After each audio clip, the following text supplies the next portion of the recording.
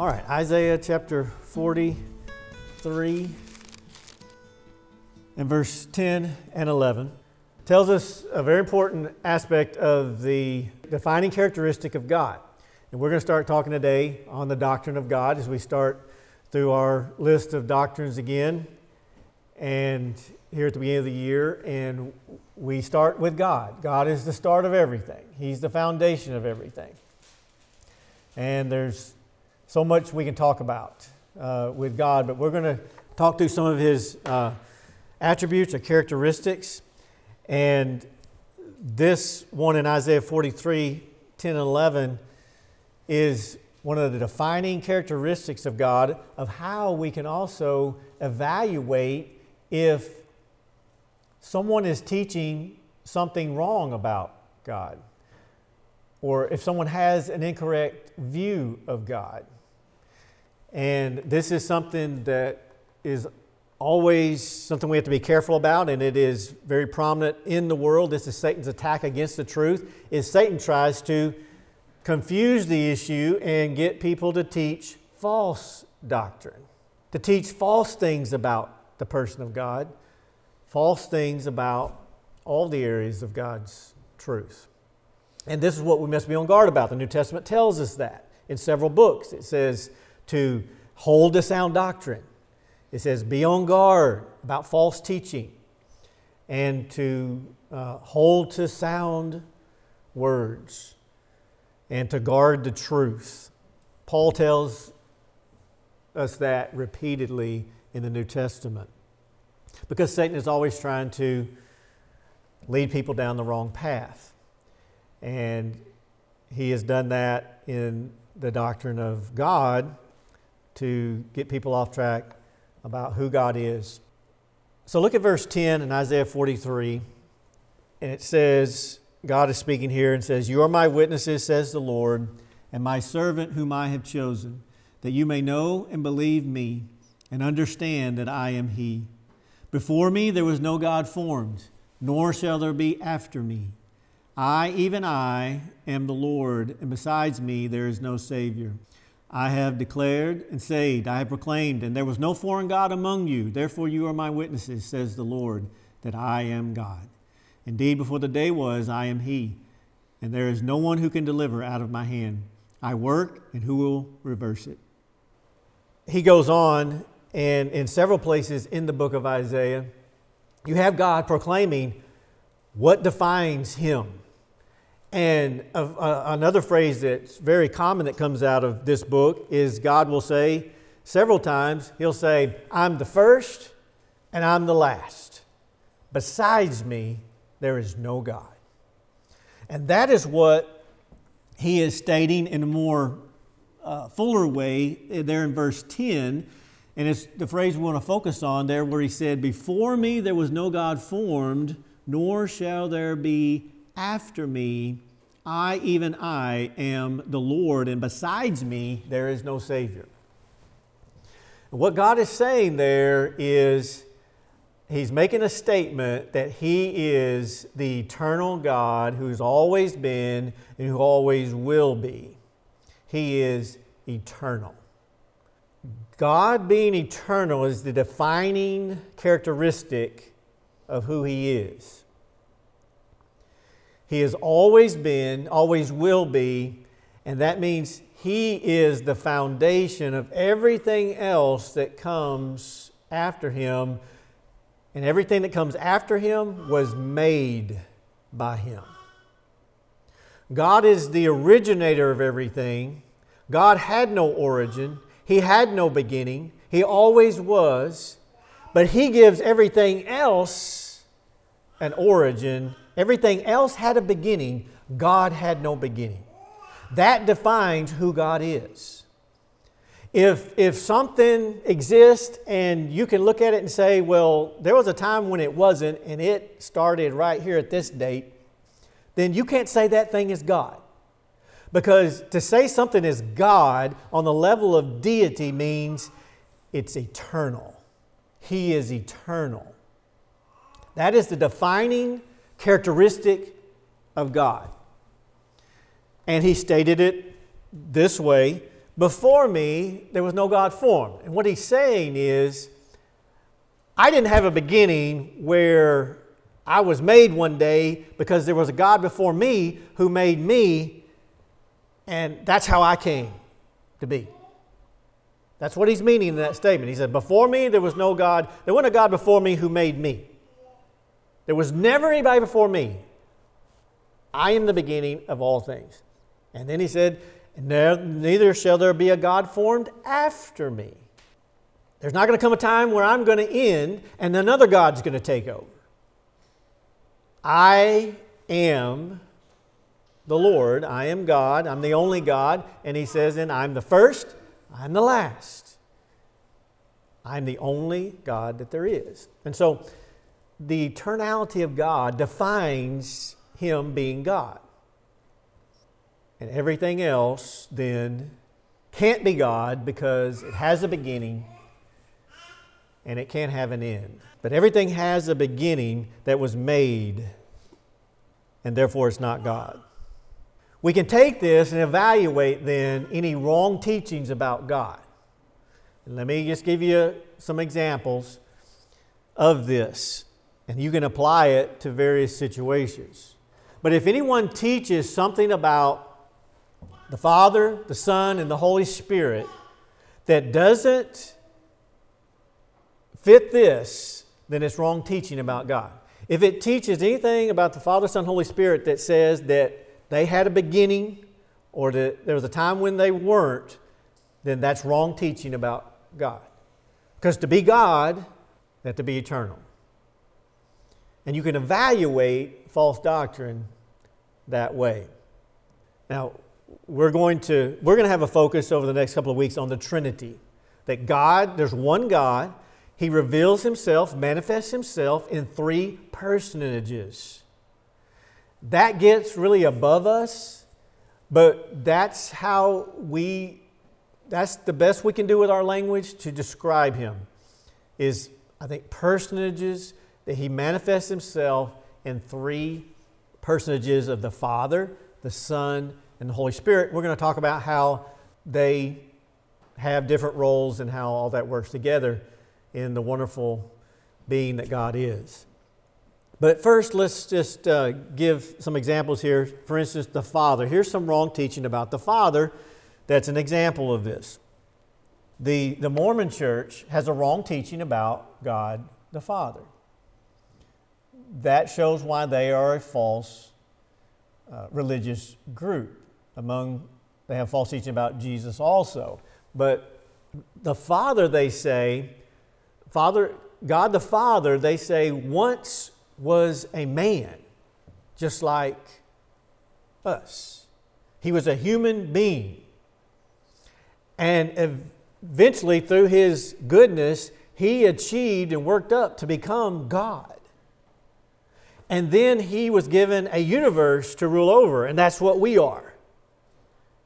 And that's our God. But that this process is working itself out over and over, where then we, and they'll say men, can progress up to become God, and then in the future we can get to the level of God, and we can have a universe given to us to rule over. And they believe that process is working itself out over and over and over. And there are millions of people who follow that teaching in the United States and around the world. And you will run into them from time to time. That's what they teach about God. Now, when in actuality, their founding leaders said that, which really gets confusing, is they said, the Father God is Adam. Adam was our Father God who progressed up. Which is totally, backward, because it was God who made Adam. But that's just an example of their confusion from Joseph Smith. And actually it was Brigham Young, who was the second leader who took over after Joseph Smith died, who really pressed that, taught that. But that's what they teach, and that's what they believe. And they are trying to achieve up to Godhood themselves. What does Isaiah 43 verse 10 say about it? it says that's completely wrong. Why? Because they say then there was a God before God the Father who birthed him, and that there's going to be another God come after him who they'll say is Jesus, but then they'll say that you and I could become one of them too. Now Isaiah 43:10 says, before God there wasn't a God formed, nor shall there be after me. Speaks directly to that false teaching of the Mormon church. That is wrong. And it really gets at what I've stated, the defining characteristic of God is that He's eternal. He never had a beginning, and there's never going to be a time where then somebody else takes over. That's what the Mormon church teaches, and that's why they're wrong. And this verse is the statement of how they are wrong. And so that's how you can evaluate. You know, when you come across different beliefs, and even just thinking about God, here's what we need to think about. The defining nature of God is that He's always began. He always has existed. He never had a beginning. He's eternal. And that's what makes Him God. And the reason we're not God, or never can be God, is because we all had a beginning. We're not eternal. And so you can always also apply it that way. There's some wrong teaching. They'll say, you can become a God. You're a God. No, I'm not, because I'm not eternal. I had a beginning, and I can have an ending. And that means I'm not God. Humans can't be God, because we had a beginning. Therefore, angels are not God. Angels are spiritual beings, but angels are not deity. They are not on the level of God. Why? Because they had a beginning. They were made. There was a time when there weren't any angels. We don't know exactly when that was. Appears that it was in eternity past sometime that God made all the angels. They were made. That means they were not God, but they're spirit beings that serve God. This is how we can evaluate and define what's God and what is not. All right, let's apply this now to Jesus as the Son. And this is where a lot of false teaching has occurred throughout church history. And it has focused on this very issue. In around the 300s AD, there was a pastor in Alexandria, Egypt, who began to teach that Jesus had a beginning. That there was a time when He wasn't. And that God the Father made Him at some point. And He was His Son.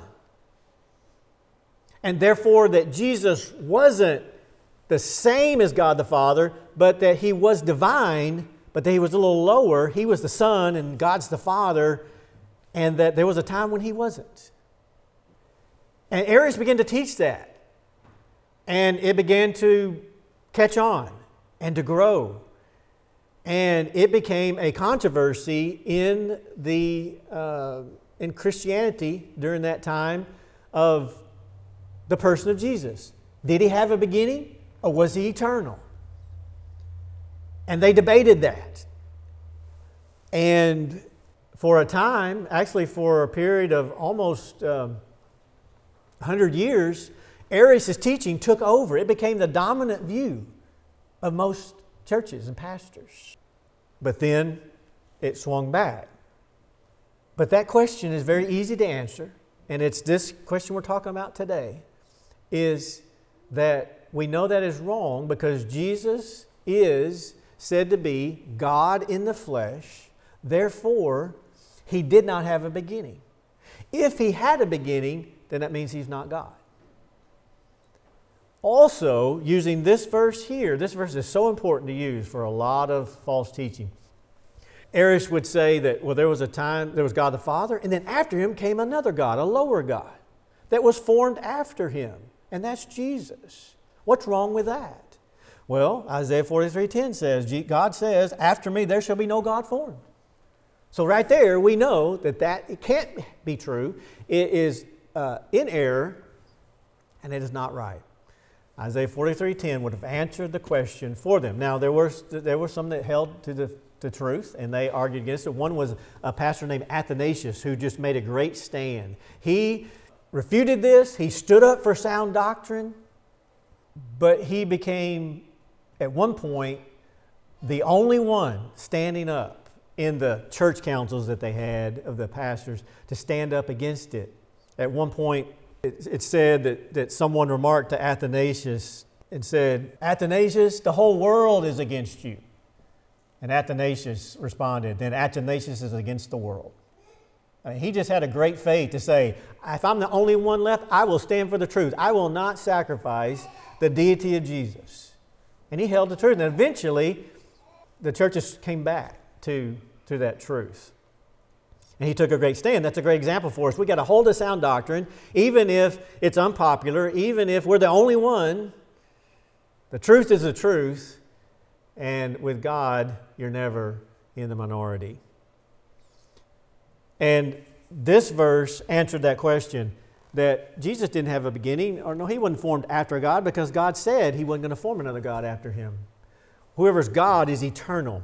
And that means God the Son, who's eternal, has always been and always will be. And so we apply that to Jesus as the Son of God, that he had no beginning. And anything that says that he had a beginning, then is false. Because to be God, he has to be eternal. Then the third, the Holy Spirit. The Holy Spirit, most of the false teaching about the Holy Spirit is on that he's a personal being, and we'll talk about that later. But any kind of teaching that says that the Holy Spirit was made after God the Father, and that God the Father gave the Holy Spirit the power later, the bad teaching about the Holy Spirit usually follows that it's just the power of God, that later God gave him his power. And any statement that the Holy Spirit, that there was a time when there wasn't the Holy Spirit of what he is in all his fullness as God, you know that teaching is false. Because the Bible teaches the Holy Spirit is God, and we'll look at the verses that teach that later, in the later weeks. The Holy Spirit is God, therefore that means the Holy Spirit did not have a beginning. There never was a time when there wasn't the Holy Spirit. There never was a time where the Holy Spirit didn't have all the power that he has as God. Because he's God, he's eternal. He always has been, never had a beginning, always will be. This is the defining characteristic of what is God. And that is embodied in one being, the Father, the Son, and the Holy Spirit. And that's who God is. And that's what makes him God, is that he never had a beginning, but he created everything else, and everything else that exists had a beginning. And that's what makes it the creation, and that's what makes him the creator, is because he never had a beginning. Now, at that point, that's when our minds start short-circuiting. If you start trying to focus on, try to figure that out. How is it that there was always God? Because we invariably, as humans, want to ask the question. And then when you ask it, you feel bad about it. You say, well, where did God come from? You know, how could he just always be? Where did he come from? Because that's just our finite mind, is we have a beginning and we just can't conceive of something not having a beginning. And we can't answer that question other than it's the truth, and we believe it by faith, is that God never had a beginning. He always was. He didn't come from anything else. He didn't come from somebody else. He always was. He is completely perfect and unlimited in all that he is, and he's always been that way, and that's just who he is. And that's what makes him God. And when you understand, when you think about that, that is what will make us have the right attitude to fall on our knees and to be humble before God and to be in awe before him and say, God, whatever you want me to do in my life, I'll do, because you are God. And that's the importance of knowing who God is and knowing who we are and knowing how to respond to God, is thinking about who he is and what defines him. And there's nothing greater than God, because he made everything to exist as the one who had no beginning. All right, let's bow our heads and let's pray. We praise you, Almighty God. You are so much above us.